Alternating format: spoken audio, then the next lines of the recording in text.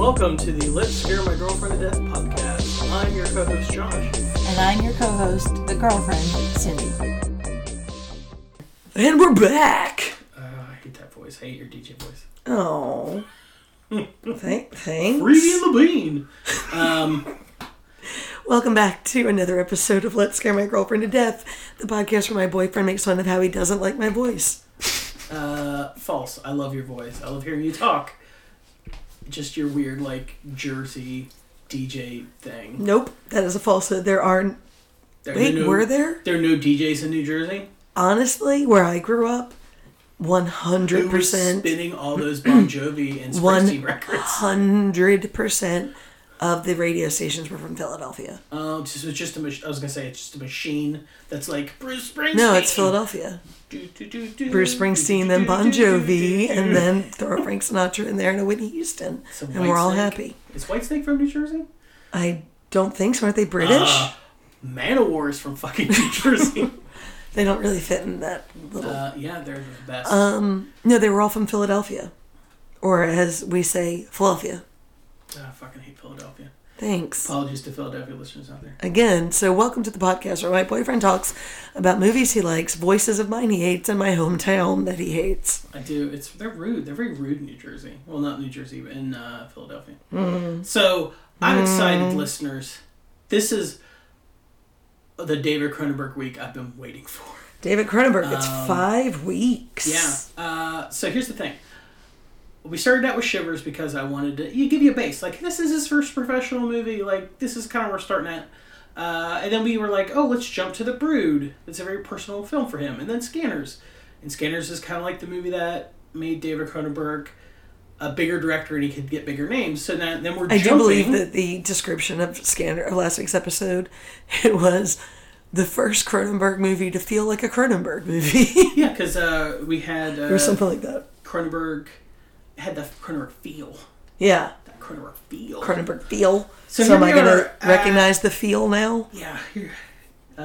What is this week's episode? Shivers had a feel that I didn't want to feel. No, it did not. So, we're at Videodrome, and man, I've been waiting to watch this movie with you. This is the movie that your son asked to watch, and I was like, this movie will fuck you up. Oh. Thank you for not letting him watch it, then. I didn't say, not exactly like this movie will fuck you up. He was like... The 14-year-old? He was like, oh, can we watch this? And I was like... 14-year-old or the 10-year-old? The 14-year-old. I was like, maybe your mom and I watch it first, and then we make a decision after that, because I feel like you're not ready for this movie. All right. We'll find out in the second half. Tell me about... So the 1980... What? This came after... 1983. This is the movie he made... instead of directing Return of the Jedi. 1983. In 1983, I spent the year 1983 as a 3-year-old, but I would turn 4 at the end. I don't remember anything. I was 1. I remember not. August of 1983. 1983, when I was a kid... So you spent the most of the year just dating. Yeah. 1983 is commonly in science fiction movie lore known as Return of the Jedi year. Because that's when that movie came out. Mm-hmm. Yay! But in Canada, what was happening? Well, Videodrome. All right, so what was going on? What do you want to know about 1983? I don't know. What was going on in 1983? The United States invaded Grenada. Grenada? Yeah, that happened. I couldn't even point that out on a map. I could. I mean, I'm not proud of that. I'm bad with science and math, but I'm good with maps. I am not, traditionally. Sally Ride takes her first space flight, being the first American woman in space. Oh, that's good. Right, 1983. However, side note. Russia did this in 1963. Correct. With Valentina Tereshkova. Unfortunately, during those times, we obviously didn't care about the brown people, but we were at war against the Russian people, so they don't count. No, because my memory is bad with this. Sally Ride, was she the one in the Challenger explosion? No, Sally Ride was just the first woman in space. You're thinking of... I unfortunately do not remember their names. Yeah, I just remember... They're very famous faces. Yeah, the faces. She was like a teacher. Mm-hmm, she was. Yeah. Reagan announced that the Star Wars missile defense program would be a thing that we would try to do. Do you want to know where he got the idea for that? Star Wars? No, from his wife's astrologer. Oh, nice. I wish to God I was kidding. Nice. A lot of decisions during the Reagan administration were made through tarot cards, and that is a fact. Fraggle Rock debuted in 1983. I love Fraggle Rock. Mario Brothers debuted in the form of an arcade machine. My son loves Mario Brothers. They would not become home video characters. It wouldn't be on Nintendo till 85, but they showed up in the arcade machines in 83. It was Mario Brothers. We're talking about Donkey Kong. Because isn't that Mario and Donkey Kong? Yeah, but Mario Brothers. Okay. So the original Super Mario Brothers NES game was a port of the arcade game. And the arcade game came out 2 years earlier. Okay, gotcha. The U.S. Embassy is bombed in Beirut. Ooh. And we get the final episode of MASH. Oh, that is a wonderful episode. And I heard a weird thing about the final episode of MASH. Hmm? Did you know that show was so beloved to a point like we today with 700 channels and like 40 streaming services, we don't have that like that level of like everyone. Are you about to say the statistics of how many people watched it? No, I was going to say that Alan Alda was once told by the guy who ran the sewage and water treatment plant in New York City, that the commercial break in the middle of the last episode of MASH, so many people in New York City used the bathroom at the same time. Really? Because no one wanted to miss the show, that it fucked the sewer system up for like a whole day. That's funny. That everyone flushed their toilet at the same time because they were trying to catch the commercial I break. remember reading about the statistics of that, and they were insane how many people watched the final episode of MASH. Oh, yeah. I mean, like it's never before, never again kind of a thing. Crazy. All right.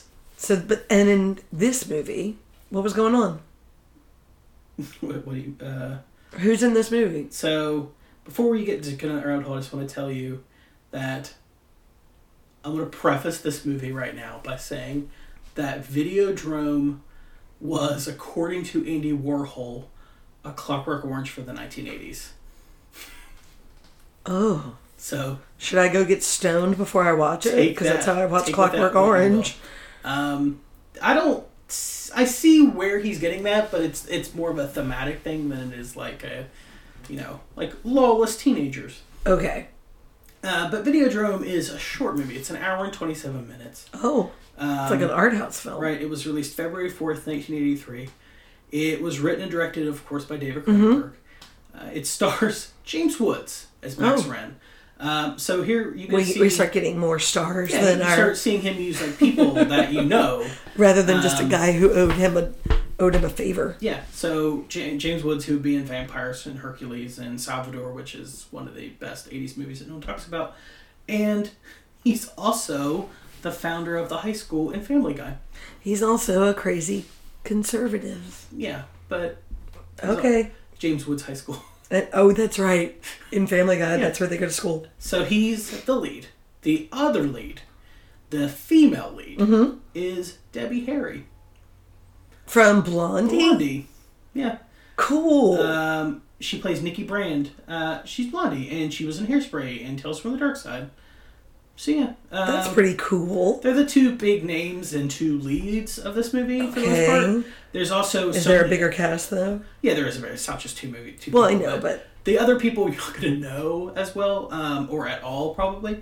But to round out the cast is Sonia Smith, who plays Bianca Oblivion, and she was just in a ton of TV. Nothing major. I like the name Bianca. It seems like a name that we don't use much anymore. Bianca Oblivion. It's a very 80s, like... Oblivion? Yeah, that's her character in the movie. Oh, gosh. Okay. Peter Dvorsky he plays Harlan. He was in The Dead Zone for Cronenberg. Leslie Carlson plays Barry Convex. He's in Dead Zone, The Fly. He's also in... So he's a Cronenberg staple. Yeah, but Cindy. But Josh. Leslie Carlson. Leslie. The guy. He's a guy. His name's Leslie. Mm-hmm. He's in A Christmas Story. Who's he play? He is the tree salesman who sells the The guy who's what a like random small part. The dad. Yeah, and he negotiates with them on a fucking Christmas tree. Yeah. And then to round off the cast is Jack Craley, who plays Brian Oblivion, who is, other than this, known for Police Academy 3 and 4. And before we get into talking about this movie, I want to point out one other crew member who I think deserves a special shout out at this time. Because we talked about Dick Smith, we talked about a couple other key collaborators. I want to talk for a second about Mark Irwin. Mark Irwin. I'm not familiar with the name. The cinematographer of this movie. Okay. Right? And I believe this is the last movie that we'll talk about him with Cronenberg. Because he was Cronenberg's DP for a long time. So he shot Fast Company, he shot The Brood, he shot Scanners, he shoots Videodrome, and then The Dead Zone and The Fly for Cronenberg. But we're not going to watch The Dead Zone or The Fly yet for this month. That's right, we're saving that. And then he was supposed to do Dead Ringers and couldn't because he had another commitment. And then Cronenberg stepped in and used a different DP. Okay. And then that guy became his regular after that. So this is the last thing Mark Irwin did for Cronenberg that we're going to watch. Outside of Cronenberg, you would know Mark Irwin's work for, he shot the 88 Blob remake, he shot New Nightmare for Wes Craven, he shot Dumb and Dumber, Kingpin. Oh, I like Dumb and Dumber. I like Scream, Kingpin. Old School. Nice. And he shot 10 episodes of that, was it on Cartoon Network? On Adult Swim, that Black Jesus show? He shot 10 episodes of that. Nice. So that's the thing. Mark Irwin, if by some chance you hear this, know that we love you and thank you for early Cronenberg and shooting Black Jesus, because I thought that show was fucking hilarious. Nice. So there you go. This movie, Cindy, Josh, weirdly like the last two, is in the Criterion Collection. Why? I think someone at Criterion really fucking likes David Cronenberg. A lot. Okay. Because, there's a few David Cronenbergs in there, and they're very horror light in the Criterion Collection. So, I wonder why. Whether horror light or why it's David Cronenberg. Why they, if they're horror light, what about David Cronenberg makes him their choice? Movies do seem like art. Right? A little bit. They're not standard slashers that would be coming out in the 80s. He's definitely playing his own game. There's no one quite like him. When you think about in the context of what else was coming out. That makes sense. I just think it's odd that there are essentially almost no horror movies in the Criterion Collection, yet they just keep putting David Cronenberg movies from the 80s in there, and I'm I'm fine with it. Keep giving me these beautiful Blu-rays with crazy transfers and special features, but it's just so weird. When you watch this movie, know that at some point someone was this is high art that deserves to Criterion Collection. Ensconced forever. Okay. In the Criterion Collection. It's fucking crazy. I'm getting nervous. I'm getting nervouser and nervouser. I know that's not a word, guys. Okay. Who should we look for? Are there any cameos or anything? Debbie Harry's a pretty huge one. Just keep your eye on Debbie Harry. She's pretty amazing. I usually do. All right. We are at the part of the podcast where Josh shows me a poster and I'm going to try and figure out the movie's about, and it has literally never worked. But we keep trying. Here we go. This is my favorite segment because you inadvertently write insanely fun movies by your guesses. Videodrome. Oh, yeah, that's Debbie Harry, all right. Okay, let me see. Let me see and then get back to the mic. You just dad grunted. I did dad grunt because I was leaning awkwardly because I'm trying to stay near the mic. Okay, Videodrome. First it controls your mind. A shocking new vision. There's a man coming out of a screen that has Debbie Harry's face on it, and then it destroys your body.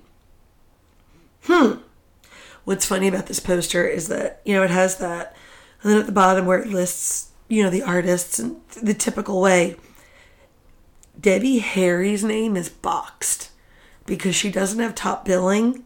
Peter David and Victor Solanki present a David Cronenberg film, Videodrome, starring James Woods, Sonia Smits, and box, around Debbie Harry as Mickey. a film by Peter Davosky. Like, they're trying to sell it. I think this is going to be a movie about... So Terry Pratchett has this idea that he uses in all of his books, that all the gods of any story or myth are real, no matter how large or small. They're real. They were a real being at one point. When people stop believing in them is when they go away, right? So I think it's going to be about people watching movies, because this is 83. Technology's on the rise. So maybe it'll be about movies, or maybe it'll be about scary computers. And people start believing in them so much that they come to life and become like a god. Maybe. Maybe I've just been reading too much Pratchett. That might be too. I mean... I'm powering through the Discworld series right now. You're weirdly kind of right, and then weirdly kind of way off base. It's hard to explain. Okay.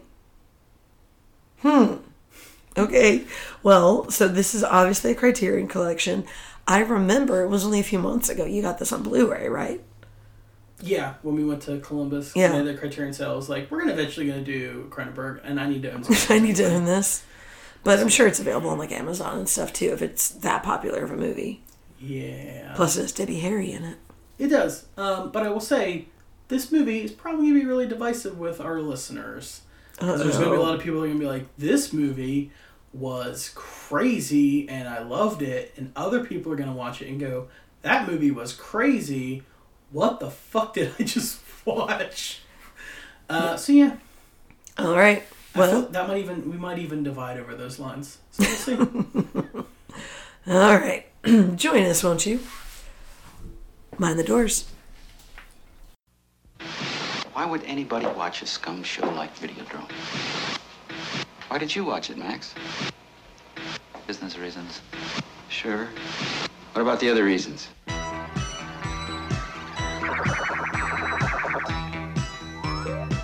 Max Wren is a victim. I woke up with a headache. He has been exposed to Videodrome. I've been hallucinating for a while, ever since... What? Since I first saw Videodrome. His brain is already receiving video images. I think that massive doses of Videodrome signal will ultimately produce and control hallucination to the point that it will change human reality. Soon, his visions will coalesce and become uncontrollable flesh. Videodrome is seducing Max Wren. Please, come to me now. Come to Nikki. And Max Wren can do nothing to stop it. What makes you think I need help? None of our test subjects has returned to normality. Television can change your mind. Videodrome will change your body. Long live the new flesh. It will shatter your reality. Videodrome, starring Deborah Harry and James Woods. A shocking new vision from the creator of Scanners. Coming soon to a theater near you from Universal Pictures.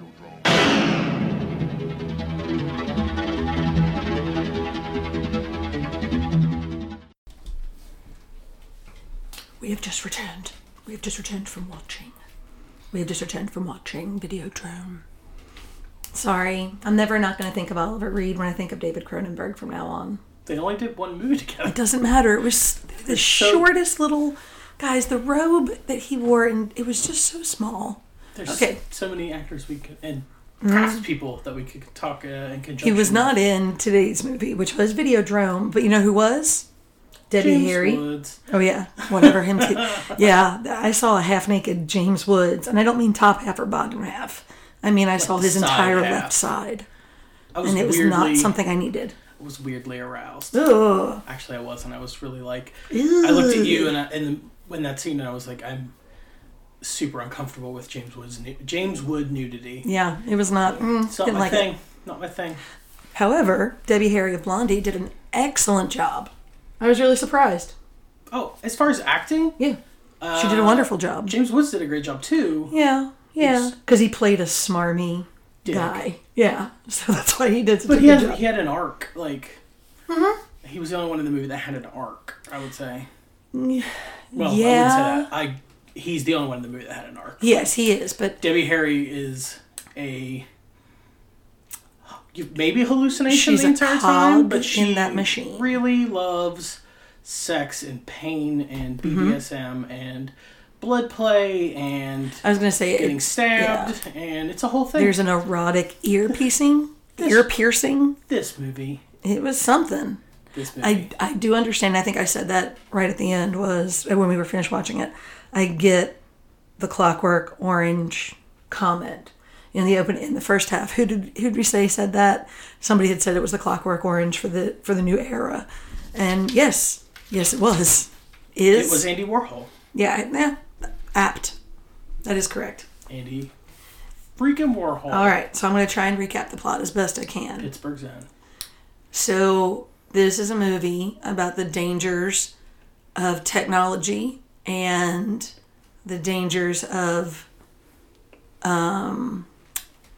what's the word I'm looking for? The subtle messaging. Does that make sense? What word is it? What word am I looking for?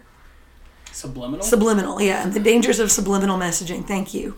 A smarmy, small town producer or producer of a small channel, because it's the dawn. It's not even the dawn of the internet. It's the dawn of cable TV.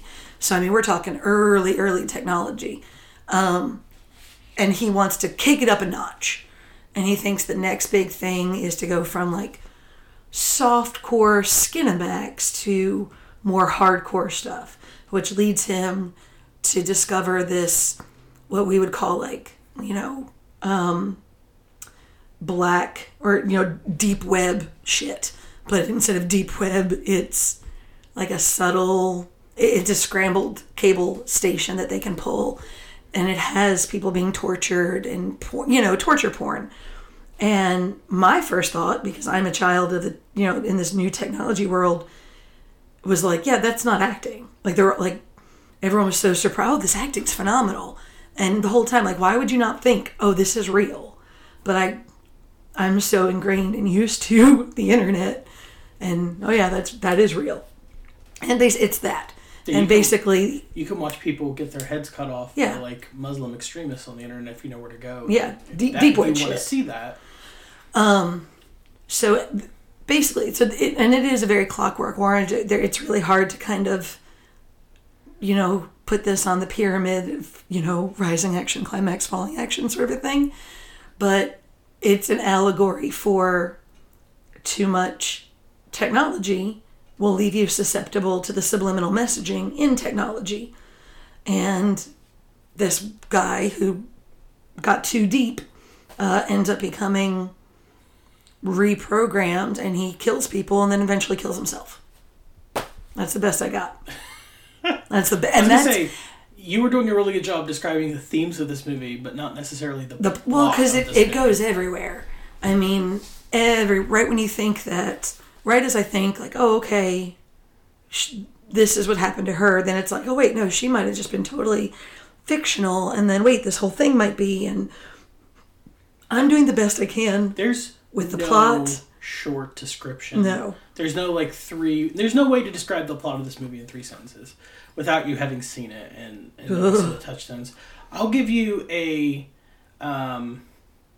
breakdown from IMDb. And it's a little on the longer side compared to some of the other ones, but I think this will kind of help people. The president of Civic TV Channel 83, Max Wren, and that's James Woods, is always looking for new, cheap, and erotic movies for his station when his employee Harlan decodes a pirate video broadcast showing torture, murder, and mutilation called Videodrome, which is from Pittsburgh. Well, they originally think it's out of, Malaysia. Yeah. Ooh. Max becomes obsessed to get the series for his channel. He contacts his supplier, Masha, and asks her to find the party responsible for the transmission. A couple of days later, she tells him that Videodromes is real snuff. It's like snuff TV. Max's sadomasochistic girlfriend Nikki Brand decides to travel to Pittsburgh, where the show is based, to audition. Max investigates further, and through a video by the media prophet Brian Oblivion, learns that the TV screens are the retina of the mind's eye, being part of the brain, and Videodrome transmissions create a brain tumor in the viewer, changing their reality through video hallucinations. Right. Boom. I guess. And then it does end with him killing himself. It's a thing. He kills the plot of this movie is a lot. This movie's an hour and like 27 minutes long. And it did not, it felt like... And there's a lot that happens in it. Yeah. It's definitely not like it's like a little short, quick. There's layers to this movie. I would not recommend watching this movie while under any sort of like hallucinogens or even just like marijuana. On the other hand, we kind of talked about that. I was like, like Clockwork Orange and The Wall. Those are the big movies to watch. I recommend eating a lot of drugs and watching this movie. No. Watch it sober first so you kind of know what's coming and then watch it on drugs. When I was in high school, that was the thing, was The Wall, Pink Floyd's The Wall, Clockwork Orange, and what was the Woody Harrelson killer movie? Natural Born Killers? Natural Born Killers.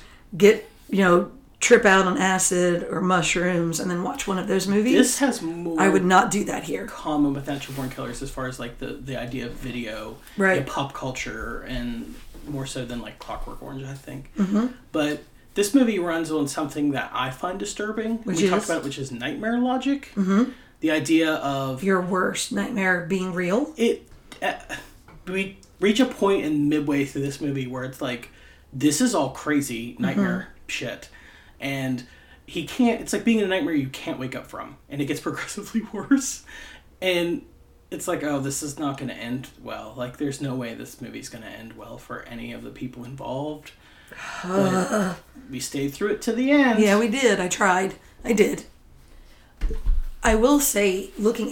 we had the benefit of hindsight watching... reading this movie, watching this movie. I actually didn't even watch it. I just got a transcript. Okay, and cool. read it. Cool. We have the benefit of hindsight of like Cronenberg did accurately predict a lot. We know now if you're exposed to violence over and over and over again, we are in the future. Well, like I said, all this was very new. It was the dawn of cable TV. So there was no way for them to correctly know things like Oblivion says, in the future we won't even go by our names. You'll go by a predetermined. He doesn't say screen name, but essentially he said, like the idea of a screen name. To this day, when I was in college, everyone had AOL Instant Messenger. That's how old I am. And I still remember most of my friends' screen names because we didn't have cell phones. We were on a college campus, so we had the people's extensions to call or just send them a message on Instant Messenger. And that's what we did. And Messenger won out over ICQ because ICQ had to know like a little string of numbers. Yeah, and this was just a screen name. Everyone was like, I don't know about all that. I was Cindy Curl. I was Josh Sepp Rules. Nice. Okay. Yeah. I got it from O'Doyle Rules. O'Doyle Rules. O'Doyle Rules. Yeah. From Billy Madison. There are if you're trying to find a way to sell this movie to the masses, Cindy, I'm just going to say 2 words. This is what people were afraid. Stomach vagina. Ugh. James Woods grows a full-on stomach vagina that people feed Betamax tapes into it. That's how early. This is before even they determined VHS versus Betamax. Yeah. Well, there was a little bit of both in this movie. I think they knew in '83. This was shot in '81. They knew that it was leaning slightly towards VHS because porn had gone with VHS. Yeah. But Betamax tapes were so much smaller that they could fit inside the appliance they made for his stomach. Well, yeah, but like when they go for physical sense. Oblivion, we learned later that Oblivion had passed away like 2 years ago, and every time that you see him on TV, his daughter, like he had thousands and thousands of, he filmed himself talking, and his daughter would just edit together pieces so that it was like he was having a conversation with someone, and he was on the monitor. But in that library, there were both VHS and Betamax. cassettes, because it wasn't just like a nice little row. It was like the jagged, tall, short. In several forms of media. I would sell this to the media. I would sell this to people now as this is what people in the 70s and 80s thought was going to happen if technology kept going the way it was going. And they were right for a lot. Like, we know people that are exposed to a lot of violence in video games, in TV, not necessarily they'll be violent, but they kind of become numb to it. We know that people use the internet for anonymity to get away with saying some pretty shitty things. The Videodrome itself, like we just said, Videodrome is nothing. I mean, it's lightweight compared to the shit you can find on the dark web. Now, do you think this movie is pro or anti-censorship? I don't think it makes a clear message about censorship. I think it's more of, you need to know what you're getting involved in. If you choose to watch this shit, that's fine, but you're going to grow a stomach vagina. You know what I mean? Like, I think it's more of a warning. See, I didn't think of it as... I don't think Cronenberg painted himself into a corner saying censorship is right or wrong. I think Cronenberg has a theme that continues into this movie that we don't really talked about, because we talked a lot about generational trauma, and we talked a lot about like his personal life, but there's a recurring theme in Cronenberg movies where the establishment is evil, right? Like there really isn't an establishment though. But there is in this movie. There's 100% an establishment. Who? So James Woods is a sleazy peddler of late night shows. Right. And he was based on his station was based on a real station in Toronto. And Cronenberg talked about at night TV would be over at like 11. So you would get, after Canadian TV just went away at 11 o'clock, you would get these crazy broadcasts come in from like America.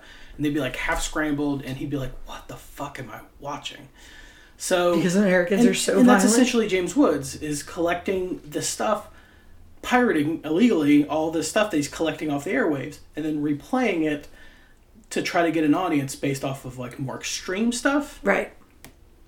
But the bad guys of the movie are the people who created Videodrome, and the people who created Videodrome are Brian Oblivion, who represents a church. Right? Okay.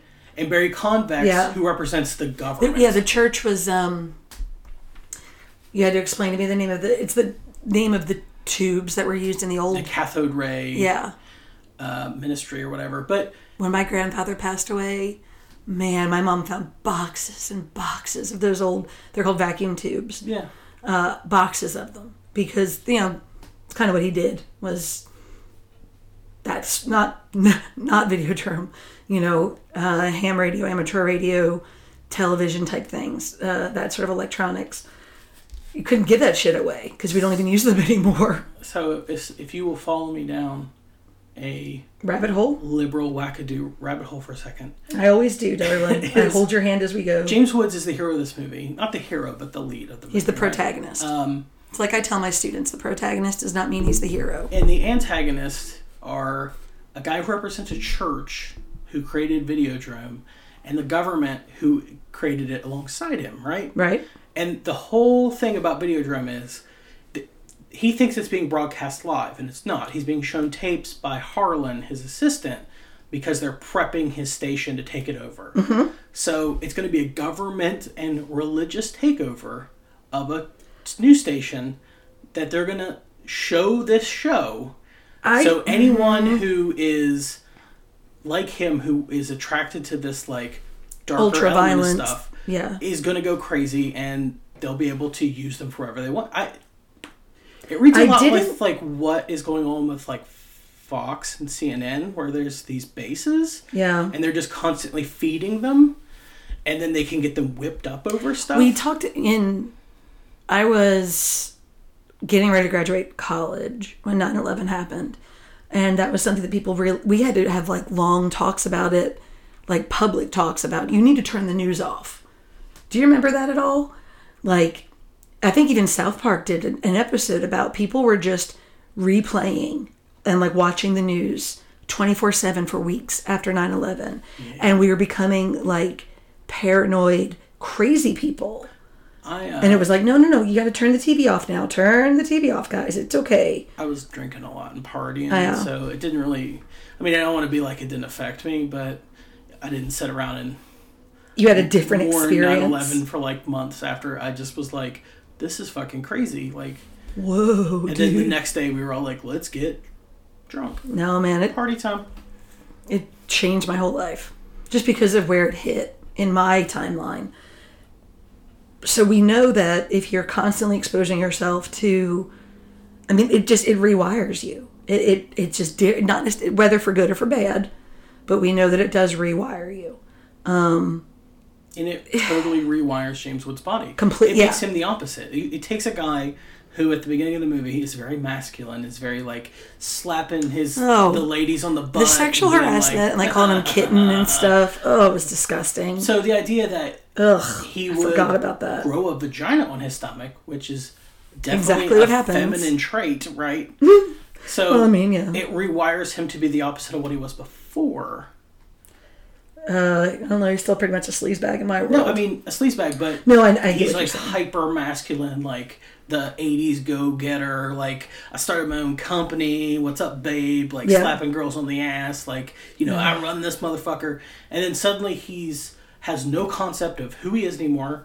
He's starts to lose all of his self-identity, grows a vagina, you know, for a guy who was like, then we've all known those, like, hyper masculine, like, you know, I don't have any emotions other than crying, or other than like anger. I don't ever like anger and bucking. That's all I got. Party maybe, but that leads to bucking. And then he's also a guy who is not. He's drawn to violence on the screen, but he's not a violent person in real life. Right. So he has in what I think is the most Canadian part of this movie, he has just a small little handgun, and when he decides he needs to protect himself as he's discovering more and more about Videodrome.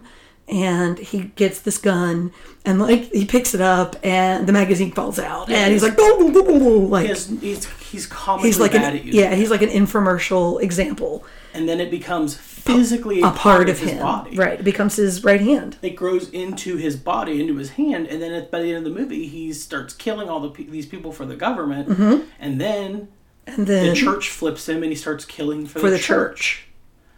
So I think it's saying that you have these two big establishments that were supposed to be separate and they're always working together. Right.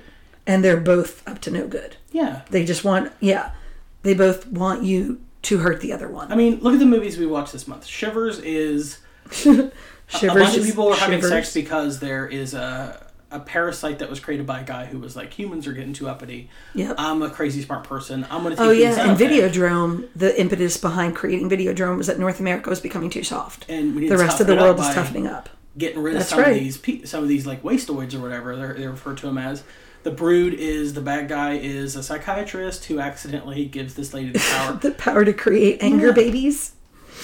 I mean, so there's just there is the message being put out here. This constant thing with Cronenberg where it's like the people in power, scanners, right? Mm-hmm. They pull this poor homeless guy. Yes. And this large corporation has him pitted against this like underground network of other scanners who he should be friends with, and what does it cost him? He has to switch bodies and he's all fucked up at the end of the movie. It ruins him. Like, there is definitely a theme. I forgot that he'd switch bodies. Cronenberg movies of the establishment, the status quo, doesn't give a fuck about you, and not only do in most cases they don't give a fuck about you, they have the opposite of your best interest in mind.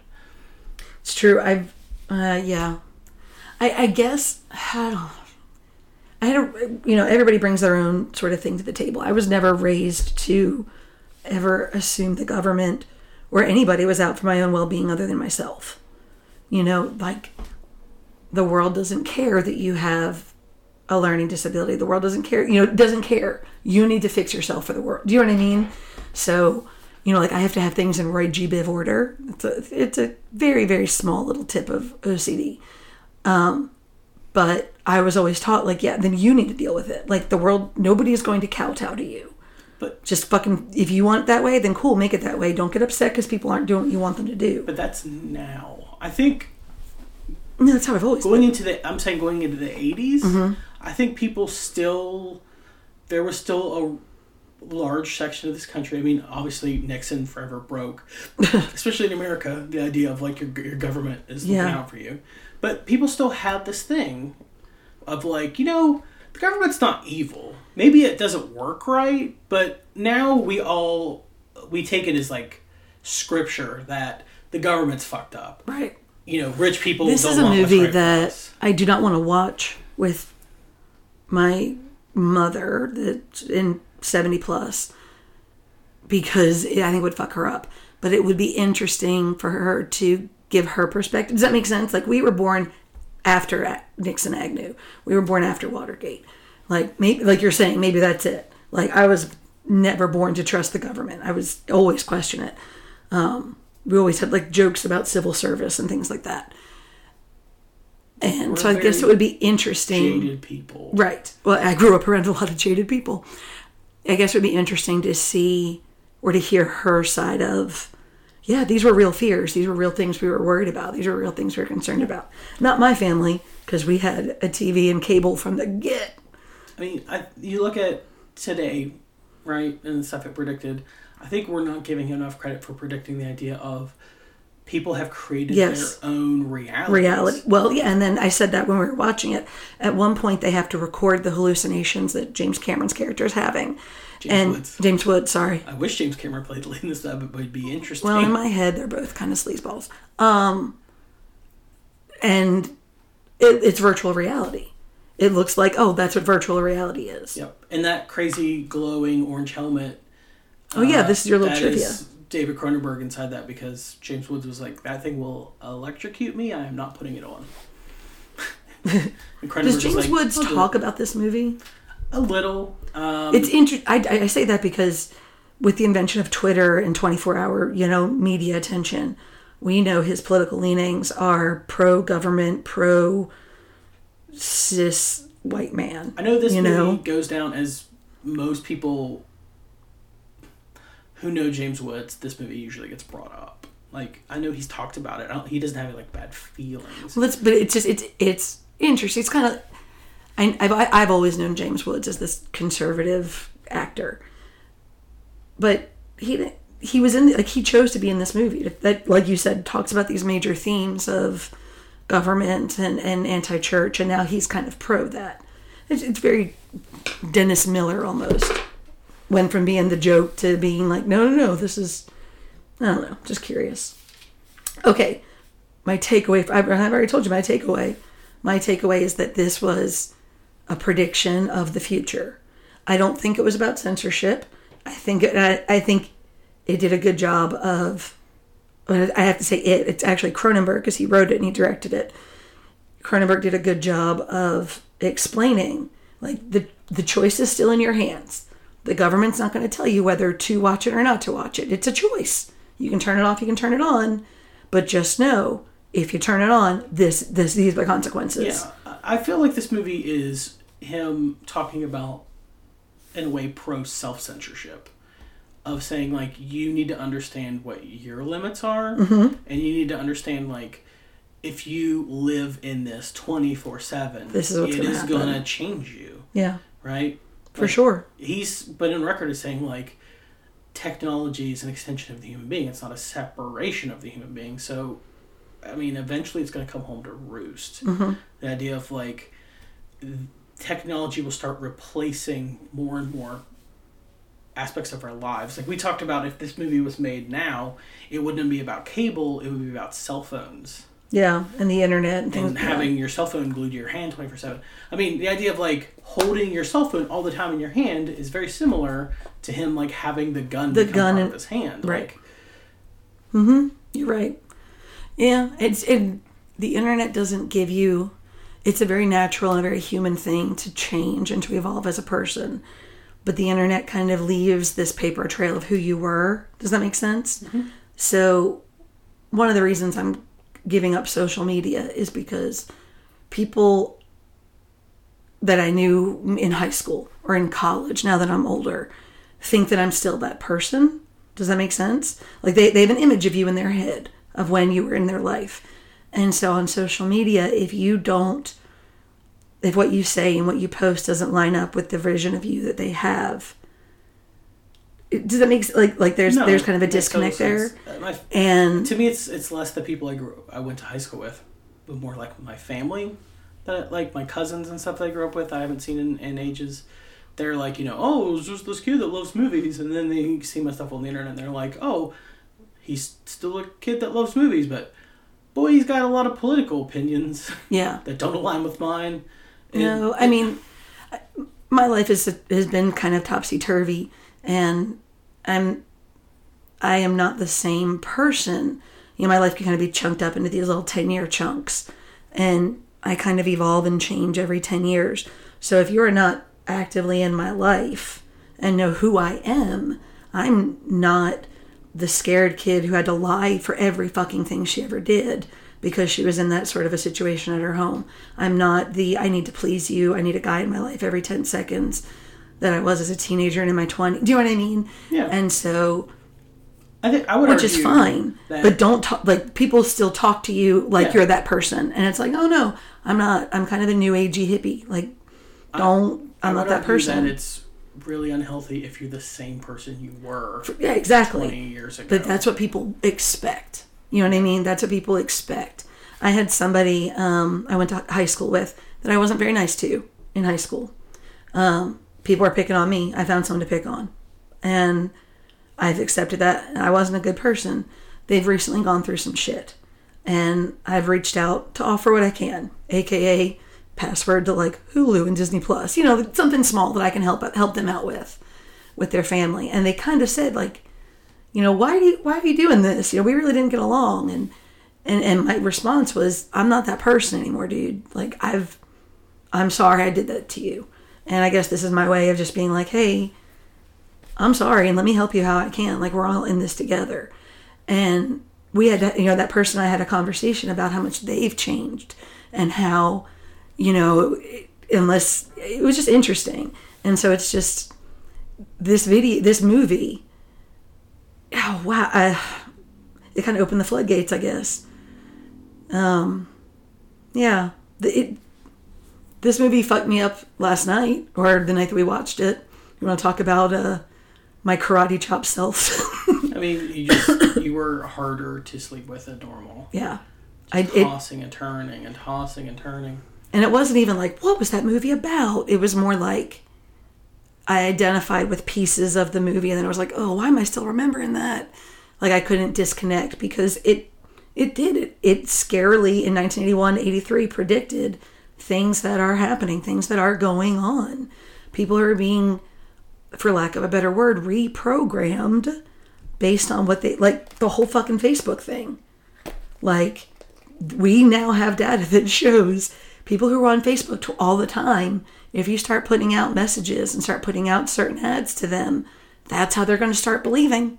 That's how they're going to start feeling, and it impacts things. And you're not that person, it's a separate person, your online persona versus you. And yet things like Facebook and social media try to bridge that gap. And it's like, no, that's not. I think what you're talking about is like self-censorship. Yeah. Right? The idea of like the internet can be a place where you see stories about like a kid in an African village went on the internet at a library and found out how to make a wind turbine. And and saved his... powered his entire village. You can also go on the internet and find like child porn and like how to make a bomb. Yeah. It's just how do you use this tool? Yes. Right? And yes. And I think that this movie was, watch out, the government and religious groups will use this tool for bad. Yeah. Or, they'll just feed you information and change your mindset. That's not me being anti-religion or anti-government. That's just history. You know what I mean? When beautiful works of art were super crazy popular, the church and the government used painters to literally paint them in a good light and make things look, you know what I mean? Yeah. It's a different medium. It's historically accurate. I mean, the idea of this movie. This movie says to me that the government and religion will work in combination or opposing forces, And they will just feed you information and feed you To information get you to do what they until want. they polarize you in such a way that you lash out to their benefit. Correct. Right? Like, That's a better way of putting it. the idea of he doesn't know how to use a fucking gun at the beginning. At the beginning and at the end, it's part of his This body. guy who's like, I'm in it to win it for me. I don't give a fuck about anyone else. At the end of the movie, he's just killing arbitrarily for, at first, the So the gun, when government he's holding and then the it, church. when he finally is programmed to kill for the government, the gun grows. Think Star Trek: The Next Generation, the Borg style. The gun grows and like becomes an extension of his hand with like these cables and wires and things. Yeah. And the church, right? The church is represented by Brian Oblivion, and that character was based on Marshall McLuhan, the professor who came up with this whole concept and taught classes about like media representation and what television does to people. And Cronenberg had him. He was like a Canadian professor. But he based Barry Convex, the guy who's in charge of like that government group that created The Cronenberg. the guy who was in charge of the glasses guy. Yeah. Okay. And who he based him on? Who didn't wear glasses? Who? Jim Baker, the televangelist. Oh, I can see that for sure. So, Oh, wow, yes. And even the hair, the stuff he's wearing, the way that he talks when he's on stage. Wow. yeah. Jim Baker was just in the news yesterday. Did you see why? He was ordered by the federal government to stop selling cures for the coronavirus on his televangelist website. Of course he was. Yeah. An interesting thing about this movie, Cindy, I don't think did you The think wrong about Baker this? died. What? Yeah. Tammy Faye was a nice lady. Live forever, Joe Don Baker. No, right. No, Tammy Faye. Mitchell. Tammy Faye was on the very first, what was that, like celebrity house thing with like, anyway, she was a really wonderful, and like she became really good friends with Ron Jeremy because they were roommates, and like she's like, I can appreciate what you do, like it's not for me, like that's not my thing, like I love Jesus and I'm not going to look at that, and I'm sorry you do that and I do pray for you, but I really like you, you're a nice person. And he kind of opened her up to a lot of stuff. She was a nice person. Yeah, and she passed away. She had bad cancer. Meanwhile, Jim Baker's still alive, selling the coronavirus cure. Most of the characters in this movie Are the first time you meet them, I can't get off that Jim Baker thing because he even looks like him too. They appear on TV before they appear in real life in the movie. Correct. Oh yeah. Barry Convex appears on the TV. Nikki. Is that her name? She appears on the TV. On the TV first. Barry Convex, Brian Oblivion, Nikki, his assistant Secretary, yep. lady. They On all TV. appear on TV before they appear in real life. What's another thing that's kind of funny is the correct prediction that the people who are feeding you information and who are your heroes of media are kind of fucked up in the real world. So Debbie Harry's character, Nikki, plays a radio therapist, I guess? Yeah, like a Frasier. Yeah, like a Frasier. Like a bondage-loving... Well, but you don't... She's like talking this woman through, and she's like, you need to call and get help. Come on, baby. Like, listen to me. You keeps can calling do that this. lady Lover. Lover, And I that's was like, it. Ugh. I just don't like that word. And this lady's like she's like, okay, I'm going to call and get help. She's like, all right, like, we've got this. All right, Lover. And then the next scene, she's like, got any porno? And she's like, put your cigarette out on me. Like, whoa. It's like, let's fuck while we watch this dude get tortured on Videodrome. And then she's like, I'm going to go to Pittsburgh and try out for the show. And it's like, what the fuck are you doing? So this movie, for being so symbolic and having all this theme and all that, it does line up with the Arkov formula, though.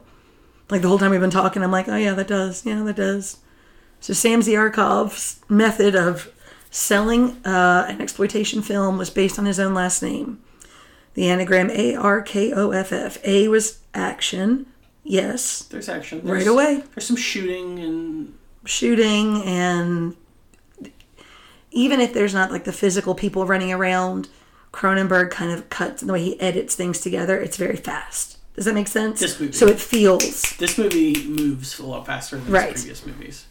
I was thinking about that because I was like, oh, there's not a whole lot of action until near the end, but like you jump between the TV and this and like it goes quick. I feel like it's definitely winning that R. Revolutionary, yes. Yes, 100%. This is new technology, man. At the time, let's see, of 1983, Nickelodeon was still called Pinwheel. And it was just its own channel of just Pinwheel's Playhouse all the time. Yeah, I know the history of Nickelodeon. I fucking love Pinwheel's Playhouse. And yeah, I was that kid who just sat in front of it and watched it. I was a child of TV. K, killing. Yeah. Yeah. Oh, yeah. There's a lot of killing. Brian Convex, actually, when he gets shot, he gets cauliflower growing out of him. Do you remember that? He burst apart and... It looked like, if you've ever seen real human fat, it kind of looked like that was bubbling. Cauliflower's a better word for it. Yeah. I didn't like it. Yeah. Oh, oratory? Yeah, sure. Long live the new flesh. Come on, lover. Yeah, they're just a lot of those little things. Is that what... You never got James Woods to sign something, have you? No, I wish... If I could, I would definitely have him sign... But he signed Sean... Was it Sean? Sean Clark. I would have him sign a Videodrome Sean Clark of and, Horror's Hollowed Grounds, Sean Clark? Yeah, and I have him sign Salvador, because I love that movie too. Well, he's... So Sean, kind of your buddy, not really mine. Not really. Well...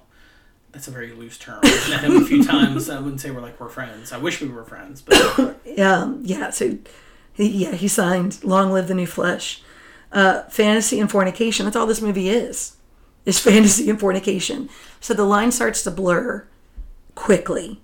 I think as soon as Nikki says that she's leaving for Pittsburgh, is when all the hallucinations and things start happening. We watched a few fan theories on like YouTube about this movie because there is a lot to be said about it. And one person said that the character of Nikki was a complete hallucination. She never existed outside of maybe the radio.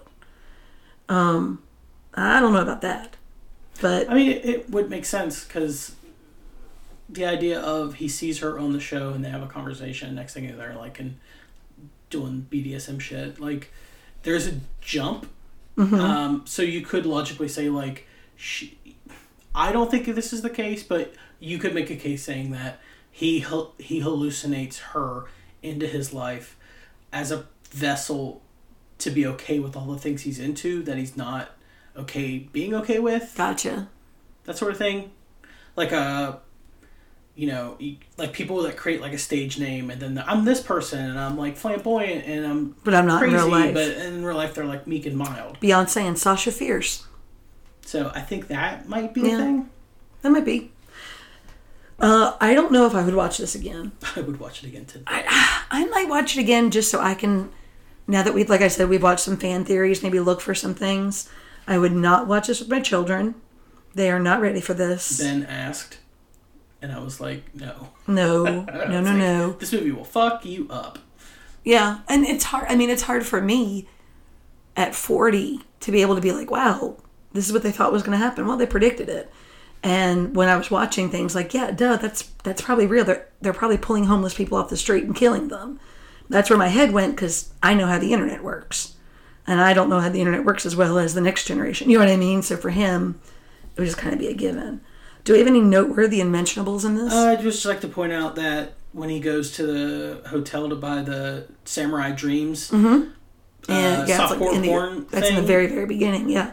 The Japanese guy he buys it off of, David Sabuchi, he later became a minister in the Ontario provincial government. Nice. And he took a lot of hits in campaigns and debates about this being in this movie because they're like, this movie's pornographic. No, like, no, it's about pornography, but it's not a pornographic movie. So essentially, like a senator. Okay. He became a senator, the Canadian equivalent of a senator. Okay. And he is a bit part in this movie, which I think is entertaining. The only other thing I want to point out is. I think we got everything. Okay, so what's our next week episode? Is next week our last Cronenberg? It is. Cronenberg gets 5, and this is it. What is it? It's Dead Ringers. It's from the get-go, when we first started week 1 with Shivers, this was my prediction of your favorite of the movies for the month was going to be Dead Ringers. Okay. All right, well, next week we'll rank them, because I've been kind of in my head placing which ones I like best, so we'll see how that one works out. Okay.